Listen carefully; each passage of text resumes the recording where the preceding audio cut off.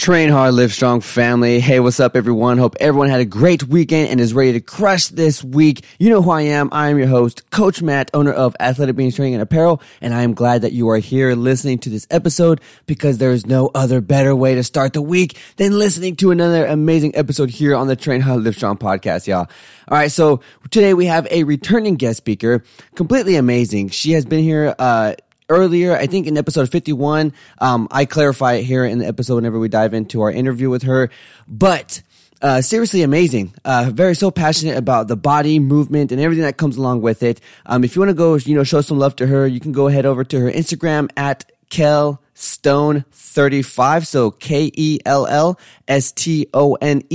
3-5, y'all. All right. And before we hop in, I appreciate and I'm so grateful to have everyone listening to these episodes, sharing it with their friends, just diving into the Train Hard, Live Strong family and just being a part of this whole movement. We have a big mission and it's just to inspire people to believe in themselves. It's very difficult. I remember in times whenever I first began my fitness journey or going to do things that I would self-doubt myself with, or I didn't think that I was able to accomplish, and I wouldn't believe in myself. And just by not believing in yourself, you could be missing out on incredible opportunities, incredible progress results that you have been striving for, that you've been dreaming about. But just because we don't believe in ourselves, we don't take the steps to do so. And that's what we're trying to fix here, y'all. We bring on amazing guest speakers and then return them, because obviously all you guys and girls are enjoying these guest speakers and you request them to come back on the show again to talk about, some amazing or more amazing things that they're about. But the beautiful thing about listening to these guest speakers is that the value and self-experience that they have within their lifestyle, within the things that they have done, how they overcame obstacles, how they overcame mindset roadblocks, how they overcame injuries, how they overcame this and that, how they structured these things, how they structure their mindset. And those are the little things I want you to pay attention to, especially when you listen to this episode, all right, y'all? And before we begin, y'all, it would mean the world to me if you left a nice little 5-star review for this podcast. If you're listening to Apple Podcasts or any other platform, it really does help us out and it lets other people find this podcast a lot easier so we can impact more and more people in this beautiful world that we got, all right, y'all? And if you are struggling with figuring out what kind of workouts you want to do, maybe right now you don't feel comfortable enough to go into the gym because you might have some or gym intimidation, or maybe you just don't want to go in there because of COVID, you want to, get sick or whatever, whatever you don't want to do. If you are struggling with finding what can work for you, or you want to maybe dive into something else, you want to try some high intensive interval training, I have an amazing platform and I also have free workouts on my YouTube channel, Matthew Fitness Trainer.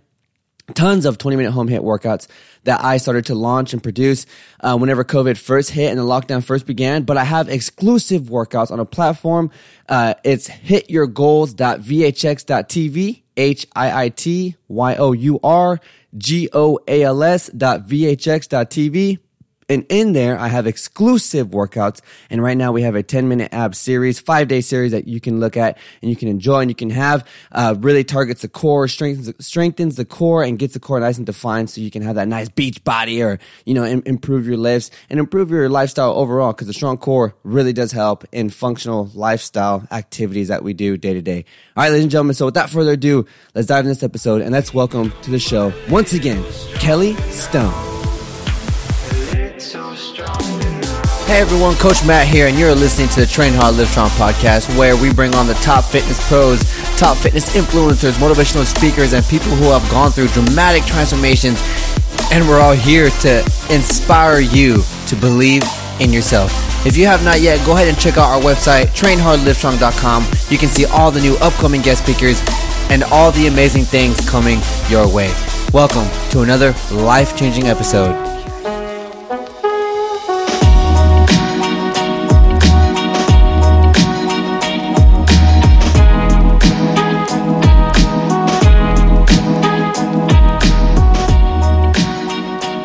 Ladies and gentlemen, welcome back to another episode here on the Train Hard, Live Strong podcast. You know who I am. I'm your host, Coach Matt, and today we have a returning guest speaker on the show. She's been here before for episode 51. She is a 2-time CrossFit Games athlete, Titan Games Season 2 competitor, also doctor in physical therapy. So without further ado, everyone, let's welcome Kelly Stone. What's up, Kelly? Hey, how's it going? I'm excited to be back. Yes. I'm always very excited to talk to you. You're always so happy and positive and energetic, and what you bring to the table with, you know, fitness and training and your perspective on it is always so cool. So it's so cool talking to you all the time. Yay. Well, thank you. I appreciate that. Absolutely. So if people didn't, you know, listen to the last episode or don't know who you are, because we have, you know, last time you were here was episode 51, and this one's going to be like in the 90s or maybe even 100. But for people who don't know who you are, current listeners or future listeners, could you give like a nice little background story on kind of who Kelly is? Yeah, I mean, you kind of touched on a lot of those points, but, you know, born and raised in Denver, Colorado, competed as a gymnast and swimmer kind of all growing up, and then pursued a doctorate in physical therapy. My focus, other than PT, the last 3-4 years has been competitive CrossFit. So absolutely love to do that and then help people live healthier lives. You know, within the last year or so, have started doing some nutrition coaching. So yeah, nice. I just like to help people move more, live better, you know, just live overall healthier lives and make lifestyle changes. Right. Yeah. It's so cool. And so obviously I've been, you know, watching you do all the cool stuff that you do, but you are like religiously doing this, you drinking like your greens and your reds every single morning. When did you start that? Yeah, so I started taking, it's funny you say that, greens and reds about 6 months ago, so November-ish time period. And I'm just the type of person, like, there's a difference, and we all know this, of knowing what you should do and what actually you're going to incorporate as a habit in your life. So I am someone where, yes, it would be great if I could eat 5 to 6 servings of vegetables every day. But the fact of the matter is I don't, you know, I struggle to eat a lot of variety of foods for a variety of reasons, and I don't make that a priority. So I just decided, hey, why not try a greens and red supplement? So I essentially get all those nutrients in without having to stress about eating veggies all day. So yes, I still eat some other veggies on the side, but it's just one of those things that I feel like I won my morning because I got my greens and reds in and get those healthy nutrients in. And yeah, so. Absolutely. Yeah. I'm the same. It's hard to get all the servings in. So, you know, you find what works for you and you go for it, you know, and I think that's so cool. And have you seen like a change in maybe like your performance and your health, like whenever you have been taking them? I mean, those really are a health supplement, so not necessarily going to see performance gains. But I think there are a lot of people who aren't necessarily getting enough of those vitamins and minerals from the fruits and veggies that we eat. So, you know, I just like to make sure that my body is functioning optimally, and so that I can actually get all those nutrients in. One thing I will say is that I am someone who struggles, you know, I have a history of like digestive issues, and so I don't tolerate a lot of foods. And that was one of my other reasons for wanting to do this is, you know, I have eliminated certain foods from my diet, and a lot of them are what we would consider healthy vegetables, but that for me cause a lot of symptoms that I don't like to have in big quantities. So this is another way for me to say, hey, I can just stick to eating the 3 or 4 veggies that I like to eat every day and make me feel good. And then beyond that, I get all these nutrients from that supplement that I take. So in that regard, yes, I feel like I've had, you know, huge decrease in those symptoms since I started taking them. So yeah, and that's good. That's good. See, one thing I feel like a lot of people need to gather is like whenever, you know, we begin to start taking in these, you know, like nutrient based foods, you know, vegetables and stuff like that. Sometimes they do certain things to people's digestive system, but most of the time it happens, and you know they don't know what's going on, so they just cut everything out completely. But you know, finding another route or another option, because that's what life is. You know, you got to find another route or a different way to do something to still accomplish a goal. So I think that's so cool that you're like, these things don't work well with my body, but I know I need to have it, so I'm just gonna do this, but pick other vegetables that my body likes. Yep, absolutely. It's all about finding what works for you. And again, like I think, you know, eating whole food, I'm really passionate about just like eating whole nutrient dense foods, like not eating a lot of processed foods. You know, at the end of the day, as much as we can incorporate those into our lifestyle, the better. And then, hey, we can use supplements as just a way to fill in our gaps. Like they aren't designed, you know, I'm never going to say in most cases that having a supplement is better than eating whole food. That's just not true. But hey, if it comes down to looking at our lifestyles and hey, I'm either going to get these nutrients in, or I'm going to hit my protein using supplements, or I'm just going to not, then I say, hey, use the supplement. At least you're still getting them some way. So yeah, absolutely. Absolutely. So with our last episode, we touched up a little bit about like your profession, what you do with physical therapy and stuff like that. So that's one thing that I'm really excited to talk about more in depth today. But if people go to your Instagram and they skim your stuff, you know, you do a lot of like mobility stuff and warming stuff up and stuff like that. And whenever I first began, you know, training and weightlifting, I was always, and this might be just a guy thing, I don't know, but you know, I wanted to lift the heavy weights. So I just kind of just went for it, and I didn't really warm it up. You know, I really didn't take time to open up my hips or, you know, warm up my knees, my joints, and just pay attention to the small things. So what kind of like, I know you are a doctor in physical therapy, but what really makes you dial in with your mobility? Yeah. So, you know, interesting question. And it's one of probably the most common questions that I get is like, what do I do for mobility, or what should, you know, I be doing for my mobility? And what's interesting for me is I actually don't feel like I have a ton of mobility limitations, if you will. So like, I'm not, you know, consciously trying to increase, you know, my overhead flexibility or anything like that.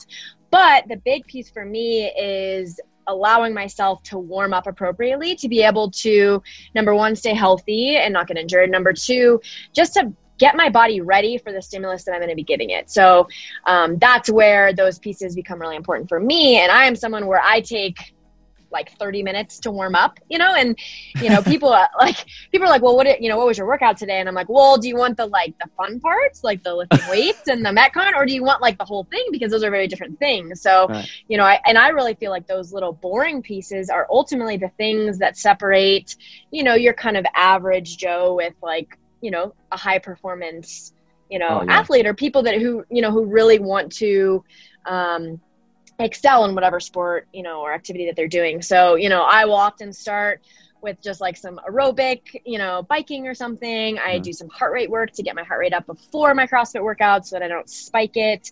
I'll usually do some foam rolling, and pre-workout, I like to do more like functional movement mobility. Right. So, you know, I don't necessarily do static stretching prior to a workout. That's actually not the general recommendation. Yes. So I'll do just like kind of a general dynamic warm up, and then a, you know, what we call a sport specific or an activity specific warm up. So if I'm doing snatches, I'm going to run through, you know, unweighted complexes and, you know, warm up movements with just the bar or PVC pipe to kind of get everything kind of warmed up and ready to go. And then I will occasionally do some post-workout kind of stretching mobility work. But I, again, am pretty fortunate that that's not a huge weakness for me. So my bigger emphasis is my warm up and my cool down. Those are things that I've really tried to hone in on, you know, especially within this last year of training. And I feel like the older that I get, and not that I'm old, but, you know, I didn't, like when I was in college, I didn't need to warm up that much. I could just go. Yeah. And the further I get along, if I'm going to be moving, you know, over 200 pounds in a clean and jerk, like I've got to warm up, or it's not going to be pretty. So. Right. That's so funny that you say that, how you said back in college that you didn't have to really warm up as much. So I talked to she's very young. I mean, like very young. I think when I interviewed her, she's 7, but she's a power lifter. Her name is Rory. Oh yeah, I know Rory. Yep. Okay, yes. Or I know of Rory. Yeah. Right. So I talked to her parents and I asked them about the warm up. Like, does she warm up? Does she stretch? And they said no. You know, not really, because her joints, everything is so new. You know, so very pliable, I guess you could say, right? Because kids are very flexible, but then we begin to lose it. I feel like whenever we age or whatever.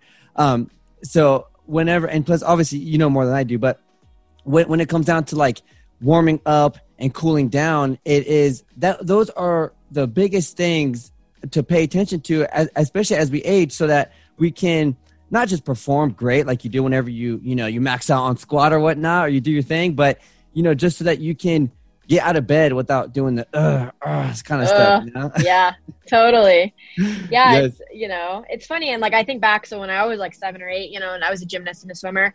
So like, I was the person where my coaches knew I wasn't going to warm up. I would sleep in the car on the way there, probably eat a chocolate donut, and then hop on the starting block and just race. And like, that was just what I did. And everyone knew that's what I did. And that was what my body needed. And then obviously that's not the case anymore. Yeah. So, you know, you change and evolve. But yeah, I think those are, you know, it's really, people like to get caught up in all of what I call like the sexy training, like the heavy lifts and the gymnastics movements and like the really hard workout. And that's all great. But if you're ignoring, like if you really do have mobility issues, or stability issues, which I see a lot of both of those, not being able to either not having enough range of motion in a joint or not being able to control that movement, those are things that you really got to target to keep yourself healthy and also to optimize your growth. If you're someone where you're like, oh, I've just been stuck at this weight for a really long time, regardless of what the movement is, like there's probably there's something missing. Hey, we're either not in the right position, we're not using the right muscles, we don't have enough stability, and all of those little tiny things add up to be really important factors in helping you progress. So, and those are, I think, the most often neglected stuff is like the really boring accessory work, mobility work, so absolutely. Yeah, very important. Real quick, can you simplify the differences between mobility and stability? I know it's people can understand it very easily, but some people might not, and they're both very important. So could you simplify what the difference is in between both of them? Yeah. So with mobility, we're looking at having enough essentially motion at a joint to be in an optimal position. So the most common example that I would see is, people who aren't able to get into a good overhead position. So maybe somebody that's holding a bar forward because they don't have the range of motion in their lats or their arms to be able to get into this nice upright stack position. So if you're that type of person, you really need to work on your mobility to be able to get into those ideal positions that are going to keep your body, safe and performing well. Versus stability are people on the opposite side of the spectrum who tend to have too much motion at a joint, and they've got to learn to train their muscles and their proprioceptive system to be able to control that movement. So I would say for a lot of cases, I actually tend to fall more on that side of things where so I was a college swimmer, I was a butterflyer. So I've got a lot of shoulder movement. That's never been something that's challenging for me, but I do a lot of stability work in my shoulders to make sure that when I'm overhead, I can control that. So if I have a 180-pound snatch over my head, I can hold it there and I'm not wobbling back and forth. So it's training all of those little tiny muscles to essentially, fire at the right time to keep you in that position versus not having the range of motion to get there. Does that kind of make sense? Yeah, absolutely. Yep. You made it very simple. Exactly. Yes. Do you think, so you say that you don't really, have a lot of mobility issues or whatnot. Do you think it's just because you have been taking the time to put in that work to make sure you don't get those issues? I think a lot of it honestly probably comes back to my years of gymnastics.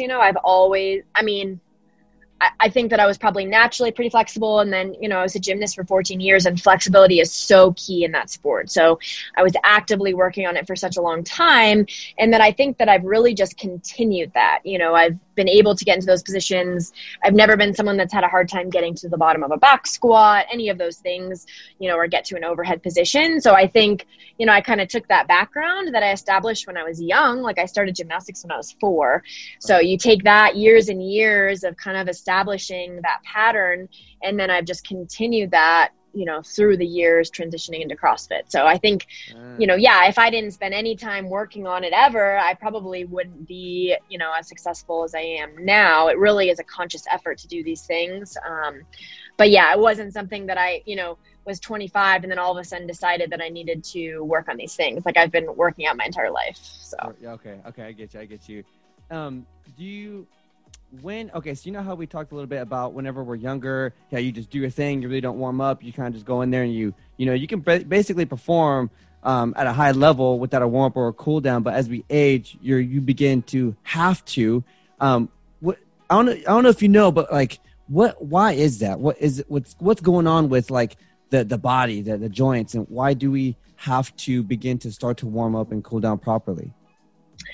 Honestly, I think it's just part of that aging process. Our joints just become, as we age, our bone density just naturally decreases. We've actually got to consciously be, working to increase our bone density. And, our joints just have years and years of wear and tear, even just from our daily activities of walking and bending over, all of those things. And then you throw on, weight training and, Olympic lifting, gymnastics. For me, my joints are probably trash, to be honest.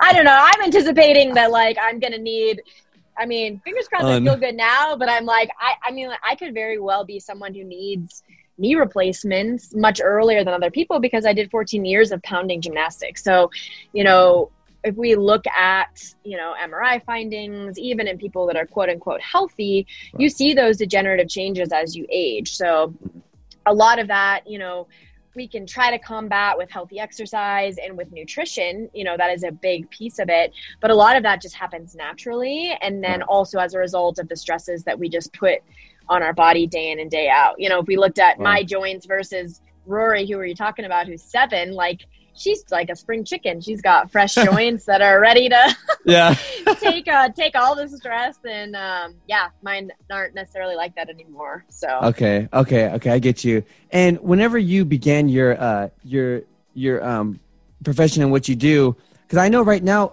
right now, what do you do with Inside of Physical Therapy? So I work 2 very different settings. Actually primarily in pediatrics, so home health pediatrics.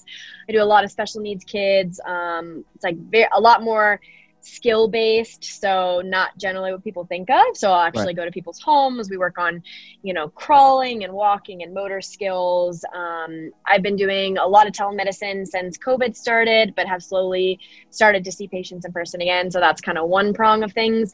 And then I also have my own business where I see more traditional sports orthopedic patients. Right now my office is out of my CrossFit gym. So two different things. I love it because I get a lot of variety. The kids that I work with, it's extremely rewarding. But I think also my athletic background and being a CrossFitter, I love to also work with that kind of more active population. So for me, it's like the best case scenario right now. That's so cool. I remember the last time you telling me that, and I was like, wow, that's so cool. These young kids, you know, and you're teaching them how to move and function and do certain things. And I think that's so cool. And then you also have the other side where, you know, these people are pushing their body to like limits, and they're doing things that, you know, are improving them or pushing their bodies to do extreme things that they're not used to. And you're dealing with both realms, which is crazy. What is like so there's an injury that I see, but I want to see if it's the same with you. What's the biggest type of maybe injury or just discomfort that you see as a physical therapist in the sports realm? I would say probably shoulders are hands down my biggest one. And then soon after is like low back stuff. Right. I think those are probably my 2. Yeah. Okay. And with the shoulder, what is it that is happening? Like torn rotator cuffs or? I would say I call it rotator cuff pathology. So I don't feel like, you know, my caseload, I get a lot of like full blown tears, but I do think I get a lot of shoulder impingement, which is related to rotator cuff pathology. So if we're not utilizing our scapular or upper back muscles correctly, which a lot of people aren't, it tends to put us in a poor position. So it threatens kind of our shoulder joint health. So we get pinching of different muscles in our shoulder. So impingement, or like some rotator cuff, we call it like tendinopathy or tendinosis, where you just get kind of some swelling in some of those rotator cuff muscles because they're either not strong enough or they're overworked or fatigued. So yeah, some combination of those. I don't get a lot of full blown rotator cuff tears or like labral tears, other things like that. Okay. Got you. So obviously, you know, I coach and have my own business and stuff like that where I train people, mostly just to help, you know, people get to their goals with their body and health. And I do help like the youth, you know, perform better in sports or whatnot. But whenever it comes down to like doing a specific movement, like with their shoulders, as you just said, you know, you see specific things where people don't know how to use something correctly. Is it like, because obviously we have muscles in our body that whenever you want to do something, they work, they turn on unless something else is going on. But with most case scenarios, is it because the person doesn't know how to use that specific muscle correctly, or that specific muscle just doesn't want to function correctly? I think it's a little bit of both. I think a lot of it comes down to our posture. So as I'm sitting here with forward posture, I should be sitting upright. Okay. You know, but if we think about the nature of how we sit a lot of times, you know, we spend a good portion of our day, most of us kind of bent forward. So in doing so, we cause this kind of tightening, shortening of the muscles in the front of our chest, and this lengthening and deactivation of the muscles in our upper back. And those muscles, to me, are, you know, arguably some of the most important just for just our health in general. And so I think it's this combination of not having very good posture, and then, you know, our bodies are smart creatures in that if you want to do something, even if, you know, there's a way to do it correctly, but if those muscles aren't strong enough, something else will compensate to make that movement happen. So to give you an example, the most common one that I see is, so our upper trap muscle that sits here, a lot of people, to kind of raise their arms, you know, where we should be down and engaged and keep that muscle down, a lot of people, if they have weakness, will elevate here, and you see this like hitchy arm movement. So I see that a lot, and it's because this muscle inherently is a lot stronger than those mid-back muscles. And so if we're not actively training those and we try to move things overhead, these other muscles will compensate and kick on, and it doesn't set our shoulder up to be in a very good position. But again, it's going to let you move your arm, but it's not going to be the most ideal case. So it really is, you know, most people that I see, we're going to take the time to, you know, help those muscles first calm down that are pissed off, because normally by the time people come to see me, they're in pain. I would love if people came to me sooner, but a lot of times they wait till they're in pain. So my first priority is going to be getting them out of pain. So we use a lot of, you know, soft tissue work, Graston tools, drain needling, whatever we need to do to just kind of reset the system and get all of those pissed off muscles to kind of calm down. And then the goal becomes to retrain the muscles to work more efficiently and in the preferred way, so that we don't have this happen in the future. So, you know, again, that's where those rehab corrective exercises come in. Because a lot of people, their bodies don't naturally use them the way that they should. It's years and years of bad posture. All of those things kind of packaged into one. It's kind of a recipe for disaster. Right. And I remember last episode, we talked about, how people get into these injuries, and whenever they get injured, they begin to really focus on like compensation, like to really, you know, okay, this hurts, so let me push more with this side or this, you know, arm or this leg or this hip or whatever, and let me just do that, and all of a sudden more injury begins to come and stuff like this. Is that something that you see a lot of as well? So people will say, oh, my shoulder hurt. And then, well, now my back hurts, and I don't know if they're related. And I'm like, yeah, they probably are, because you probably had pain on that side. You were still lifting, and then your body will naturally compensate to avoid that stimulus. And so before you know it, you can cause, you know, things to happen to other parts of our body, because our body is a kinetic chain. It's one long continuous piece. So you can't just look at things in isolation and say, oh, I just hurt my shoulder. You know, if you injure your shoulder, it's probably going to affect your upper back. It's going to affect your neck, and it could actually move down and affect your hips and core and everything. So, you know, you really, the sooner that you can start to tackle those things, the better. But again, you know, we're kind of ingrained in that culture of, you know, push through the pain and wait till it gets really bad to do something about it. So, you know, I really try to encourage people that I work with to see me more often, even if it's more just for maintenance care. And I found that the people that choose to do that end up feeling much better overall, because, you know, they may come in every week or every other week and have nothing that's really extra bothering them, but we always find stuff to work on. And so they're just kind of essentially keeping themselves here versus doing this, which is, you know, the people who push through pain and they wait till it gets really bad, and then they see someone, and then they still don't really want to listen per se. They just want that quick fix, you know? So if I get people all the time that are like, oh, I felt way better after you treated me, and then I went and did this because it was feeling good, and now it's pissed off again. It's like, well, I'm like, so like a general rule for me, or a guideline that I give, take it or leave it, is, you know, if you have something that hurts, you should avoid doing whatever those movements are that cause pain for at least 7 days. So 7 pain-free days, and then you can start to test the waters again. So if you know that snatches hurt your shoulder, if I treat you today and it feels good, don't go try it tomorrow. Your body's not going to be ready yet. Wait that full 7 days. That gives you enough time to really, it may not give you enough time to heal, but it's a good gauge of at least, hey, it's been feeling good for 7 days. Now I can start to try with just the PVC, then I'm going to try with the barbell, and not just like making these huge jumps where people just get themselves in hot water, bouncing right back to where they started. Right. So. Right. Okay. So if someone gets a, like a little, cause your body is very smart too, either, do you, okay, let's ask the question first. Do you feel like whenever someone gets a, like an extreme injury, like a, I guess most common that I see is like an ACL tear, like a meniscus tear or something like that. Do you feel like it is because it's just then and there a certain movement, or because it has been stressed for a while, but that person or individual ignored it until it was just too tired or too exhausted to the point to where it couldn't hold on anymore? That's a good question. Those are a little bit different. So it really depends on what that mechanism of injury is. So if you're someone who, you're a soccer player and you get hit on the outside of the knee and tear your ACL, right, there isn't really anything you could have done. That was just a fluke situation, and that happens a lot.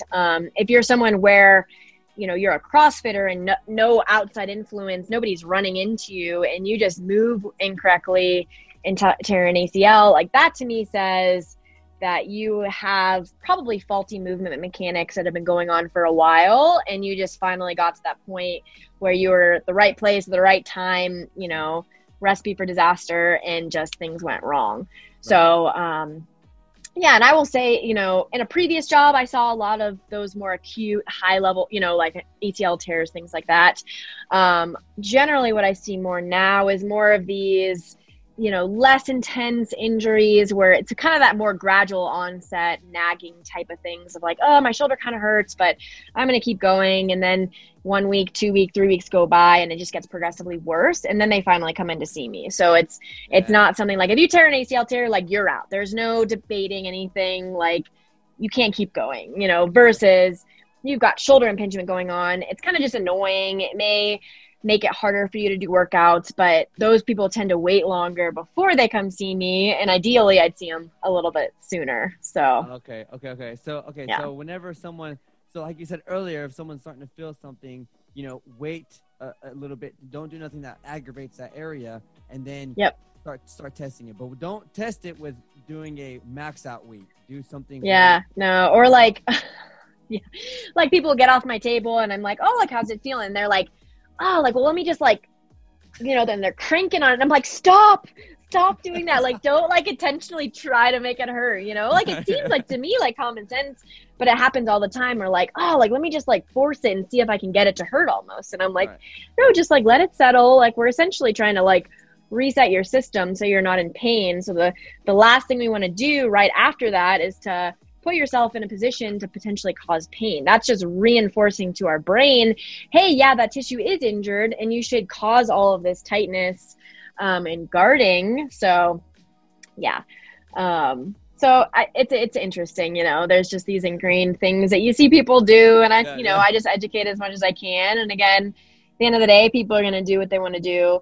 But one of the reasons that I think CrossFit is a really unique population to work with is that there's so many different movements in CrossFit. So even if I say, hey, I really think you should avoid overhead lifting this week, I can still give them plenty of things that they can do and still feel like they're getting a good workout while avoiding those movements that cause pain. And there are a lot of sports where that's not the case. Like if I get a runner that I'm seeing and they're having foot pain and I say, hey, you can't run, they look at me like I'm crazy. And I'm like, well, what the heck?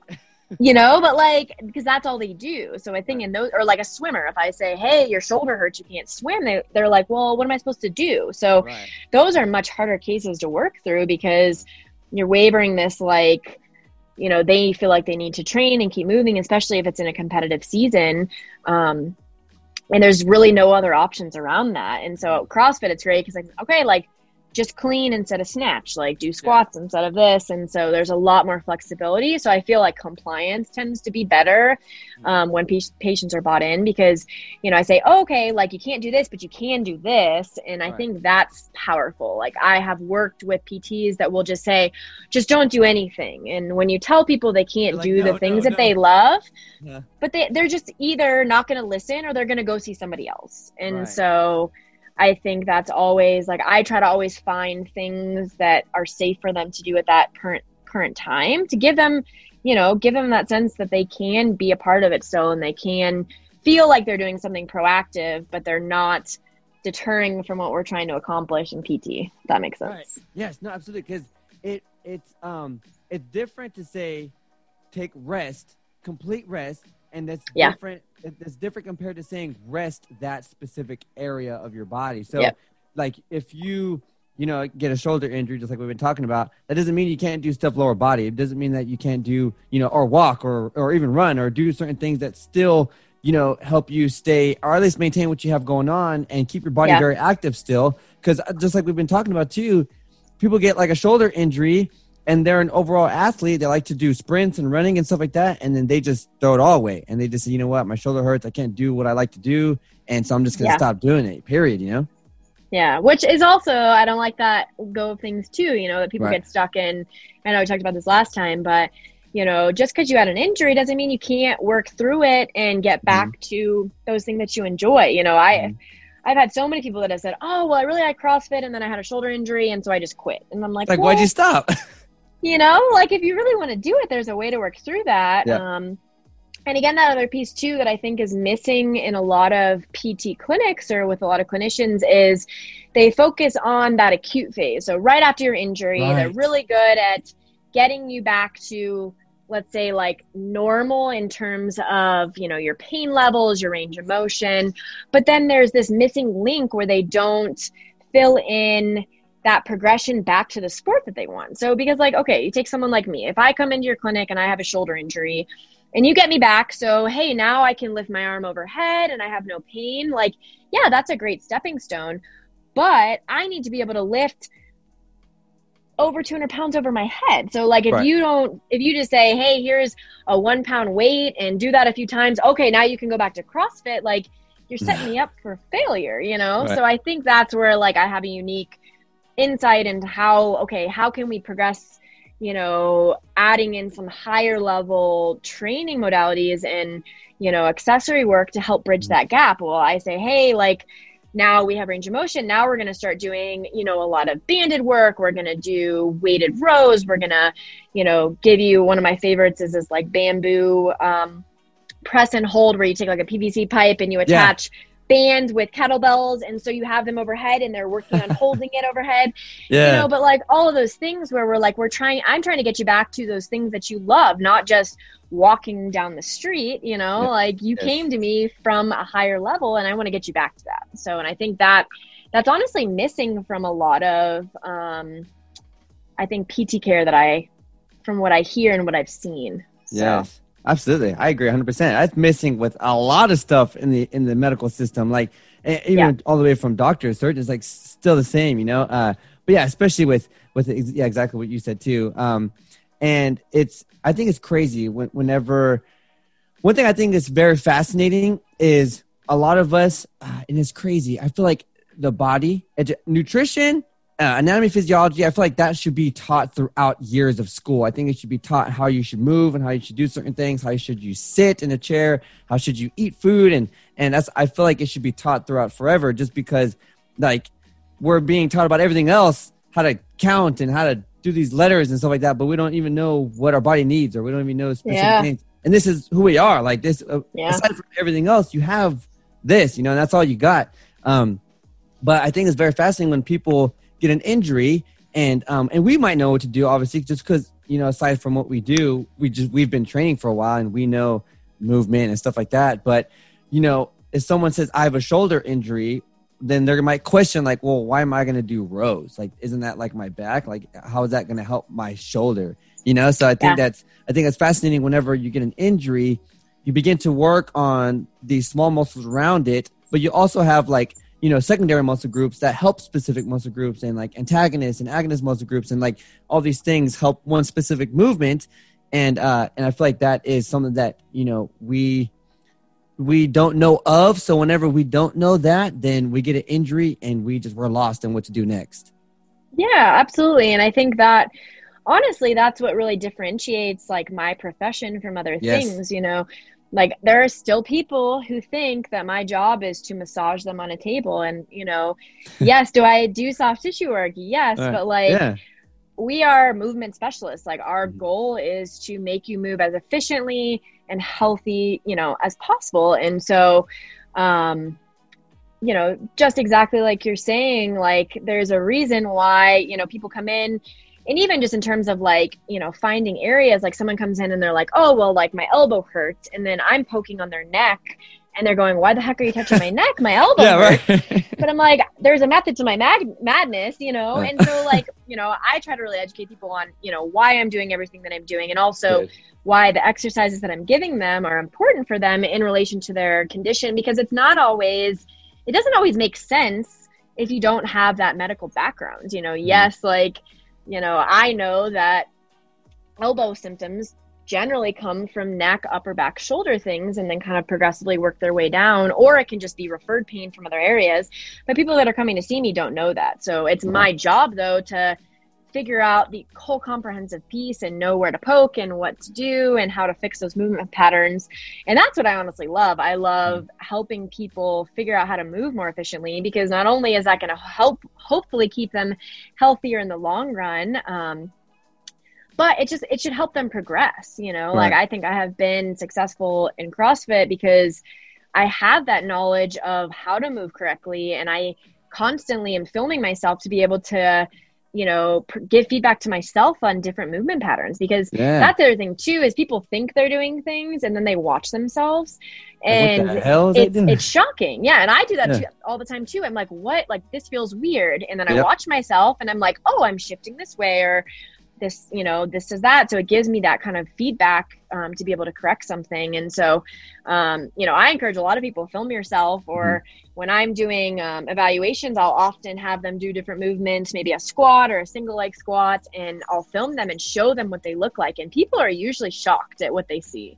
Yeah. So what we think we're doing and what we're actually doing is not always the same. Right. Yeah, exactly. And that's why I think it's so cool, is that especially nowadays, what we have, you can use these things to help you. And whenever you see yourself do something, you're like, especially with, squats or whatnot, I would always have like a pain like in my low back, and then figured out that, I was leaning a lot, especially coming up. And, once I saw that, you begin to fix it. And, but one thing that I took was like, even though I would lean forward, I wanted to like strengthen other parts of my posterior chain, my posterior chain, to kind of help me like come back a little bit. Cause I felt like I was going like that because my back was weak, So it's very beneficial to film yourself. Absolutely. Yeah. Yeah. It's so cool. And it's fascinating what you could do with what you have, with just moving in general. But one thing that I've also wanted to know too is I haven't seen, so you have obviously your muscle, you have your tendons, and you have your ligaments. Do injuries mostly come from tendons and ligaments than like the actual like belly of the muscle? That's hard to say. I would honestly say I tend to see more people with actually muscular things going on, kind of strains, sprains, things like that. Right. But I think there are also a lot of people where you get those ligament tendons. So it's more, I would say, the more acute cases, so things that happen rapid onset, that tends to be more muscular. So like I bent over and I pulled my back, or I caught this and, and I felt that tends to be more of that quick stretch muscle injury. Right. People that are complaining more of these like this insidious onset, so this gradual onset of just kind of this dull pain that kind of progressively gets worse, those tend to be a lot more like ligament tendon things. So like your patellar tendon, so like knee stuff, I don't know, elbow stuff. I've been getting a lot of elbow patients lately. So yeah, I mean, lots of combinations of all of those things, but a lot of times they'll have both involved. So you may have the injury site, which could be a tendon ligament, but you get muscular involvement where there's this guarding that occurs to protect that area. So it's like you can't just treat the ligament and the tendon. You got to treat everything around it too. See, that's so crazy. The body's fascinating, right? It's like what the body does just to make sure that you can still function. Like extreme measurements. Like I think that's pretty crazy. one thing that I've been getting asked a lot of is, and I don't know if you have been getting, or if you ran into this a lot or whatnot in your days of doing what you do, but have you, so I've been getting asked a lot with sciatic pain, like how to deal with it or how to help it and stuff like that. Have you been dealing with like a lot of people that have dealt with that too? I have in the past, not lately. I tend to see that more in like an older population. I would say, yeah, that was, when I worked in a more general orthopedic clinic, we got a lot of sciatic pain. Or a lot of people that will come in and think they have sciatic pain and it's actually something different. But I think we tend to just group anything that's kind of low back related of like, oh, I have sciatica. Like I hear that a lot. Right. Okay. But yeah, it is common. Absolutely. Well, okay. So I know there could be many things different or wrong with somebody, but if someone thinks that it's sciatica and it's not, what's like the second thing that it could be? I mean, so a lot of people will just come in with like a general low back pain, or hip related stuff.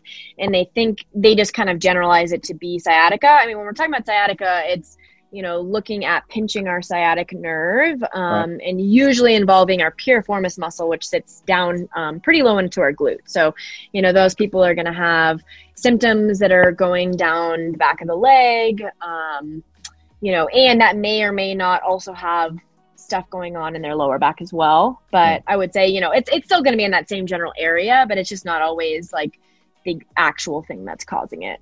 Yeah. Okay. So I've seen you do a lot of like hip mobility stuff. Is that like, I've run into a lot of people that have problems with like squatting or like lunging and stuff like that, but always having like, oh, this hurts on my hip, or this hurts like over here on my glute, or this hurts like this. What is like a good like movement for someone to do to help mobilize their hip or open up their hip more? Yeah. So, I mean, our hips and our core are really like our framework for everything. So I think they're really super important, and they're one of the first things to go haywire when something else happens. So, again, it's kind of like when we're talking about the shoulder, lower body wise, you injure your foot, you're probably going to have some hip stuff going on. If you injure your knee, you're probably going to have some hip stuff going on because it's our center foundation for everything. Okay. I really like doing a lot of like lacrosse ball stuff to actually like loosen up a lot of those hip muscles. And then I think I posted a series a while back on my Instagram page where, there's some hip flexor stretching combined with, some, glute hip stretches. And so I think kind of just that combination of things is usually helpful for people. I mean, you can and I like to kind of show progressions of those things. But usually like you don't need all these really fancy stuff to be effective. It's just kind of doing them consistently and trying to get those things moving. But yeah, so I like to give people a lot of like lacrosse ball work, or you can use a foam roller just to kind of, decrease the tension and tone in those muscles. And then you can combine that with, some static stretching exercises or some just kind of active mobility exercises to just kind of get everything moving again. Awesome. Yeah, that's good. I'm glad that you said that the hip and the core is like the middle foundation of this entire body. I think that's very fascinating for people to know because just like you said, you have a foot injury or something wrong with your foot, then it goes, then it just climbs up, and like same thing, vice versa. So I think that helps a lot of people too, because it's always cool whenever you start to figure things out and you learn more about yourself, because you can learn a lot about yourself whenever it comes down to nutrition, exercise, pushing your limits, cardiovascular training, endurance training, stamina training, and then getting injured, which no one should ever go through. But once you do, you get to figure out, what it is that, okay, this hurt and then it went over here and I got this pain. But now when I do this stretch or this mobility workout or stability workout or circuit or whatnot, then it helps me. And then whenever I do this afterwards, it helps me. So then you get to learn more about your body and learn more about how you can just keep it healthy overall. Yep, absolutely. I think the people who, spend time thinking about different movements and what caused their pain and, how to kind of respond to that, those are going to be the people that kind of learn how to manage those things in the future and prevent, hopefully, pain from happening in the future. Yeah, because no one likes pain, man. Jeez. Nope. Yeah. So obviously, we talked a lot about, what you do in your profession and stuff like that. And aside from that, we didn't get to talk about it as much in the last episode, but I want to hit it right now. How was your time doing the Titan Game season 2? Like, how was that going into the games and all that stuff to come, along with it? Yeah, it was such a cool experience. It really was a whirlwind. I think we were very fortunate to be able to get that filmed before COVID hit, Yes. And all of that. But yeah, I mean, it was just an emotional roller coaster, like very different than what you actually see on TV. Right. A lot goes into it, but I think for me, in addition to it just being very cool to say, hey, I've been on a national television show. Yes, I got to meet The Rock, all really cool things. Yeah. I think the best part for me was getting to meet everybody on the show. Like these contestants, the people they casted are amazing, all of them. And I feel like I have friends for life, all over the country now. And So cool. I mean, for example, we've got like a group of 20 of us that are going to Nashville in October for like a reunion trip. So, Ooh, nice. I really feel like we bonded. And even when we were competing against each other, at the end of the day, we're friends. And so, Yeah.